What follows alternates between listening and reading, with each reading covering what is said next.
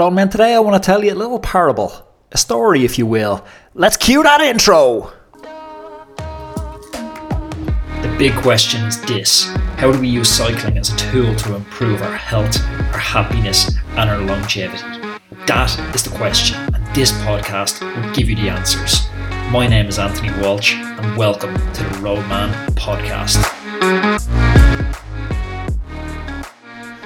Roadman, welcome back to today's Roadman Cycling Podcast, and today I want to tell you a little story, and it's about making happiness, about cultivating happiness in a purposeful way. So setting out to mindfully create it, and I know that might sound like some new age hippie bullshit, but stick with me. Roadman, before I jump into this new age hippie podcast, I'll remind you all to head on over to patreon.com.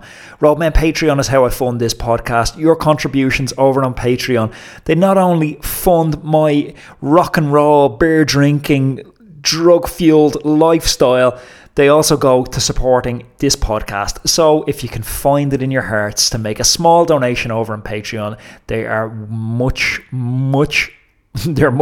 well received. The link is down below, Roadman. So I was out with a training partner during the week, and he made just a throwaway comment, and it just, as it does when you're creating these podcasts every day, you're picking up these little threads and you're actually starting to analyze them maybe a little bit more than you normally would if you weren't hosting a podcast, because you're thinking there could be a little gem of content, therein lies a gem. And we were talking about somebody who wasn't particularly happy, and he was kind of, in a way, ending that conversation, but in another way, opening my mind. And he said, yep, my mom always said you should stay away from unhappy and unlucky people. And I kind of started reflecting on that, and then I went digging on the internet black hole, as you do, and I came across a guy who I've seen him speaking a bunch of times, and he's brilliant. He's an Indian academic, entrepreneur and investor. His name is Naval Rakavant, and he speaks brilliantly on the subject of happiness and purposefully creating happiness.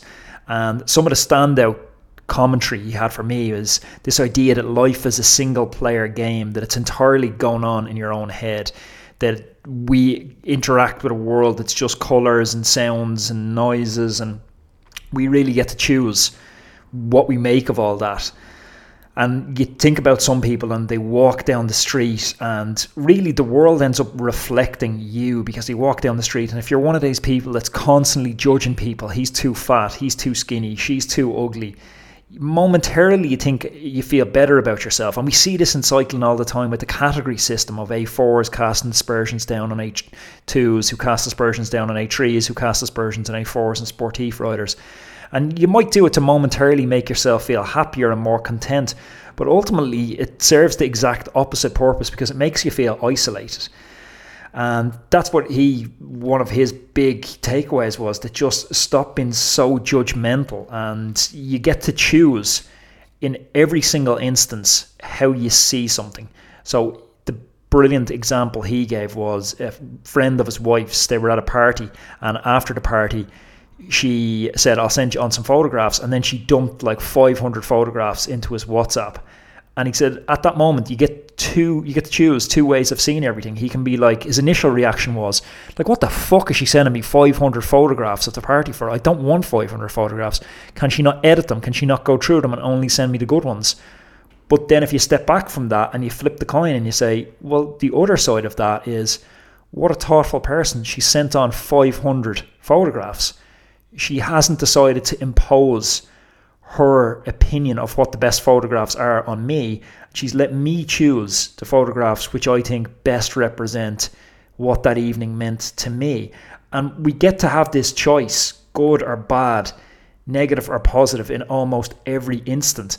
And sort of a takeaway I had from that is, and something you'll notice, you don't have to work on making negative thoughts linger. Negative thoughts automatically linger around, but positive thoughts, you need to recall them and you need to work hard to stay at them, because when something's going bad, it just feels like it's been going bad forever.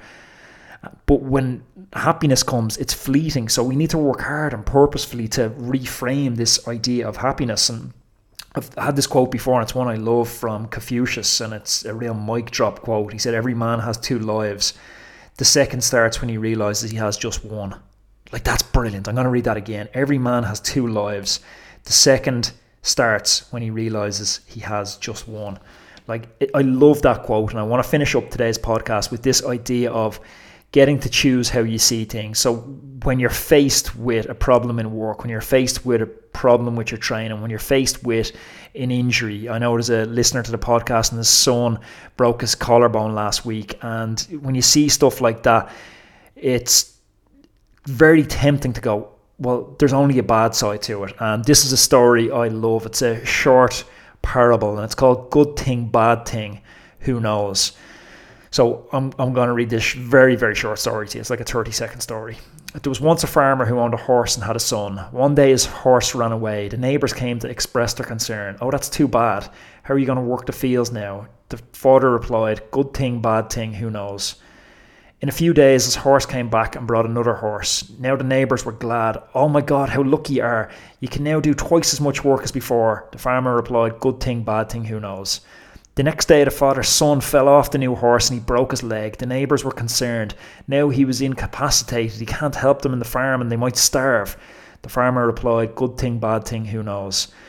Soon, news came through that war had broken out and all young men who were able-bodied were required to join the army. The villagers were sad because they knew that many of the young men would not come back.